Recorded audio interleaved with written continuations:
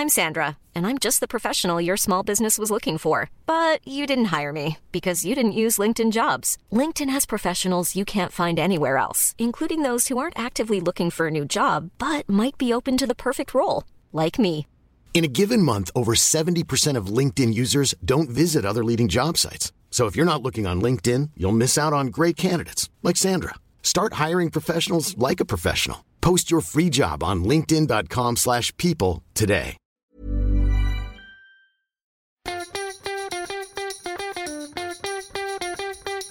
From Barangaroo Studios, the AusBiz COB is the key stuff you need to know about the day in business and finance.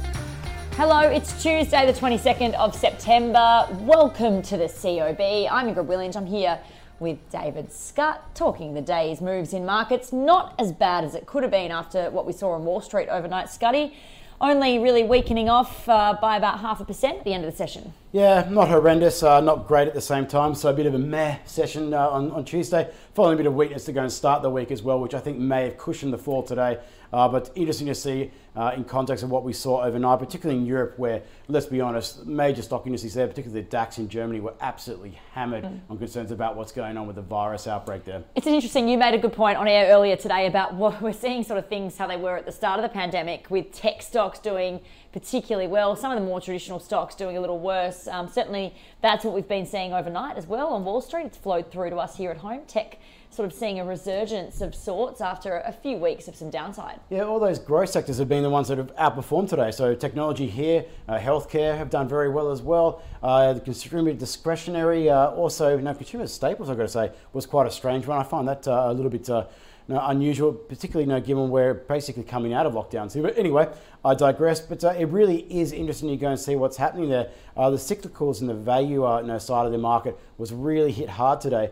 And I was just thinking, it was only last week that everyone was getting optimistic about the potential vaccine arriving before the end of the year. We've got some phase 3 trial results coming out from numerous parties, as scheduled to be by the end of this month. That's only a week away. Yeah. But the market doesn't seem to be too focused on virus vaccines for the time being. No, it's hard to get too focused on that, even though we should be, because what you see in Europe at the moment is restrictions coming back in place, more curfews on pubs and clubs being announced by Boris Johnson.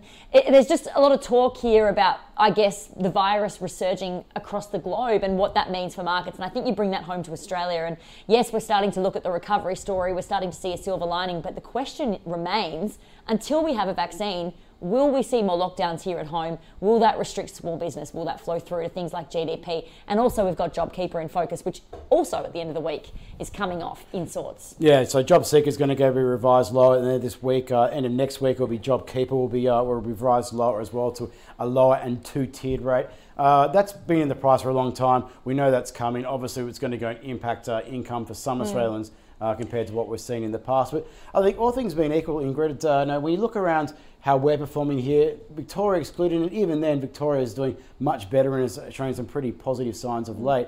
But you put us up against what's happening in the United States and what's happening in Europe. You've got fiscal dramas there, you've got virus dramas there, you've got civil unrest in a number of parts of both continental Europe and in the United States. A very politically polarized environment in the US ahead of the election.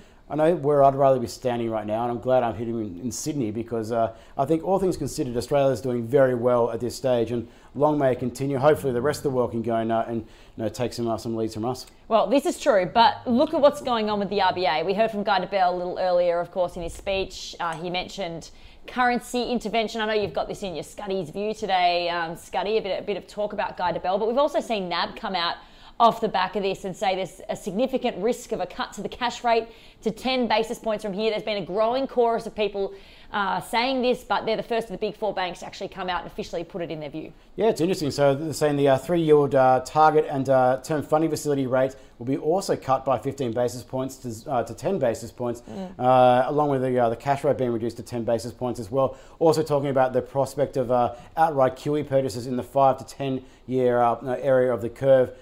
Basically, that would go and help a lot of our semis, state government bond issuance, and keep yields low there. It's I'm actually a little bit surprised by that. I think there's going to be easing too, first and foremost. But it's almost identical to what I wrote last week when it came to my views on the RBA. Just to me, I look back at what the RBA's performance has been when it comes to its inflation and employment mandate during much better economic times than what we're going to be going through the next couple of years. And the bank has a horrendous track record of meeting those objectives. Now, to say that on its current benchmark forecast, it doesn't see anything coming close to those mandates for at least 3 years, I think the board's going to get frustrated with the speed of the recovery and will go and do more. So I'm not surprised that NAB's coming out. I suspect that there'll be others who will follow suit. But the question here is, do they go further, Scuddy? I mean, does it actually make a difference to the real economy, or is this just rhetoric that needs to be done or action that needs to be taken by the RBA to be shown to actually working towards that inflation mandate that they talk about? Oh, look, in my opinion, when it comes to monetary and fiscal policy, monetary policy has now got a secondary role to go and play. Any additional easing here is only going to be helpful at the margin. But what monetary policy needs to be is supportive for fiscal policy. So that's to go and keep borrowing costs low for a long period of time and to go and keep them there until the recovery is well and truly underway. What are the chances of seeing this cut on budget day? Because, of course, the RBA meets the same day the budget's released, or the budget, I guess, will be released in the evening. So the RBA will meet just ahead of that. Is it likely they will wait to see what happens with fiscal policy before making a move, or is a decision made? I suggest the decision's made. I suggest the RBA and the government are probably in pretty close talks. It's not a time to be second guessing with each other. No, Can't I know. really be, can they? No, well, there's independence in the bank, certainly. But when it comes to the scenario we're dealing with at the moment, there has to be some coordination between the various groups to go and support the economy. It's not a time to be playing games. No, we're going to have people who are going to be out of work for a long period of time. We're going to have business failures. So there'll be some pretty good insights as to what's likely to be in the budget and what's not. If there's going to be a move, I suspect the RBA will go in the near term at least, I suspect the RBA will do it in November when it releases its statement of monetary policy, along with its updated fiscal and economic forecast. That will go and give it some explanation time to go and say, well, here's why we've done this, and move forward. Jobs continuing to go in Australia. I know Huawei has talked about this, the technology war, 1,000+ jobs to go in Australia. I mean, this all plays into it, although semi-unrelated to what's going on with the COVID crisis. But you spoke a little earlier with Huawei's corporate head of corporate affairs, Jeremy Mitchell, talking about this story. It just plays into this China, Australia, US tech war. Yes, I dare say that Jeremy will be a very busy person at the moment with everything that's been going on with Huawei, but not really surprising that it's pulling back its investment and looking to cut jobs, unfortunately. But the company, realistically, and you go back over time, it hasn't managed to address the chief concern, which is the security of users' data on that network. Once it got locked out of that 5G spectrum deal, it's going to be very difficult for that to go and operate to anywhere near the same level as other communications providers.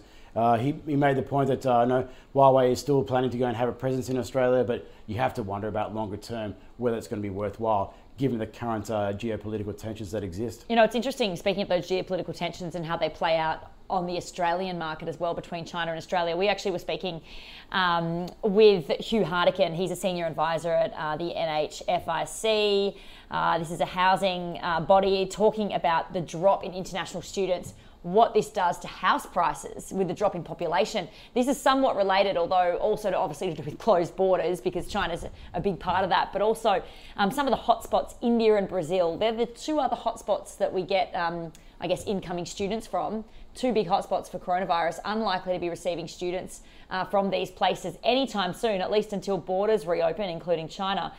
So what happens to house prices from this? Expected to lower. We're not seeing that of late, though, are we, Scuddy? I mean, house prices have been tracking along just fine. Ex-Victoria, I should say. Yeah, look, I know there's a bit of softness in Sydney and Melbourne, but elsewhere in the country it's fairly okay. But you've got to be careful when you're speaking to someone what their interests are. Look, to be honest, you've seen a lot of population growth is going to be undoubtedly lower. That's a given. But the market finds its equilibrium. It just means that you'll end up basically not building as many places. We already saw that building approvals and the building starts and completions were already coming down anyway.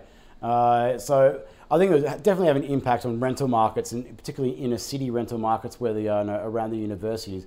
I'm a bit sceptical about house prices per se. Only for the fact that we've seen the number of foreign transactions go and diminish quite substantially after changes to the FIRB a few years back. That didn't go and have a massive impact. The honest thing that happened, the biggest impact on the market was the prolonged period of stable interest rates from the RBA up until recently, and changes made by APRA when it came to macroprudential tightening. That was the key issue. I know credit availability is going to be the key provider of what happens with house prices, not population growth, it's come credit. Yeah, and when you come down to 0.1%, if that's where the RBA is heading for rates and expected to be lower for longer, people are taking out bigger mortgages that should buoy house prices. Is that your view? Look, it'll come down to credit availability, and credit availability is determined by what happens in the labour market, the jobs market. Yeah. So we saw some payrolls data come out earlier today. I've got to say that whilst it's not absolutely horrible, and certainly it's improved off the lows, no, there are some signs of the second round effects. Professional services, there are signs that renewed job shedding there. So that certainly suggests that maybe some higher paid, higher skilled roles are starting to be lost now. So that's definitely one to go keep an eye on. But with everything in the housing market, it comes down to, can you go and afford a mortgage to go and repay your loan? If you can do that, the market's probably going to be okay. So keep an eye on jobs numbers, RBA and budget coming up really is the summary there. Hey, I want to go to the stock of the day. This was on the call today. Eye candy, the old esports really heating up. Yeah, Mum used to tell me back in the day to get off my PlayStation because I was just wasting time. But look, I could have been a superstar of the esports world. Yeah, exactly. Gary Glover from Novus Capital, Howard Coleman from Team Invest. Here's their thoughts. The thing I saw, the share price had jumped quite a lot. Yeah. So when I had a look there, I think it was basically the strategic placement was to an individual there with a background in Venue Labs, and also he'd sold his business to Groupon for a substantial amount. So looks like they've got a key strategic sort of person involved in the business who's got a history of turning these types of businesses, into larger ones. You normally get a bit of a shot up in the arm, and then you'll get a bit of a pause as the road starts to get sort of displayed to the market how it's all going to happen there. Yeah, I'd be waiting for a while. Yeah, right. I'd like to see get a few more runs on the board, just sort of see. I guess learn a bit more about it. Well, it sounds very exciting. 350 million people playing their games. I got quite enthusiastic when I heard that. But then I had a look at the actual financials, and every year it's lost approximately the same amount of money as the revenue it generated. So in other words, it generated $1.7 million in sales in 2017 and lost $1.6 million negative profits. So it looks like a lovely story, but not a viable business. So definitely a no from me. That is eye candy, and there's Howard Coleman and Gary Glover speaking on that one, which is the stock of the day. But let's talk about what's coming up tomorrow, because we've got some big data, coming up overnight. And tomorrow we've got PMIs, flash PMIs around the globe, but also RBNZ.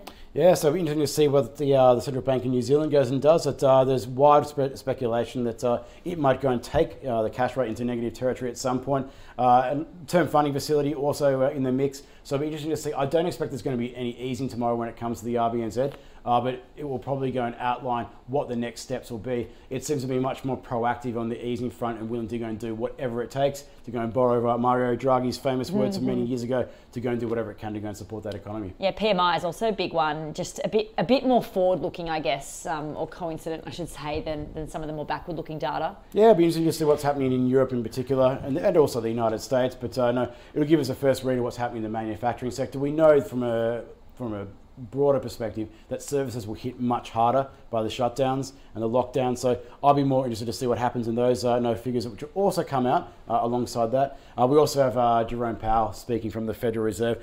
Beyond what he's said numerous times over the past month or so, I'm not sure what else he could possibly add, but the markets, as always, we're going to cling to every word he has to say.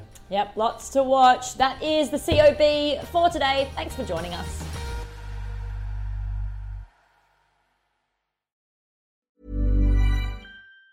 Planning for your next trip? Elevate your travel style with Quince. Quince has all the jet-setting essentials you'll want for your next getaway, like European linen, premium luggage options, buttery soft Italian leather bags, and so much more. And it's all priced at 50 to 80% less than similar brands. Plus, Quince only works with factories that use safe and ethical manufacturing practices. Pack your bags with high-quality essentials you'll be wearing for vacations to come with Quince. Go to quince.com/trip for free shipping and 365-day returns.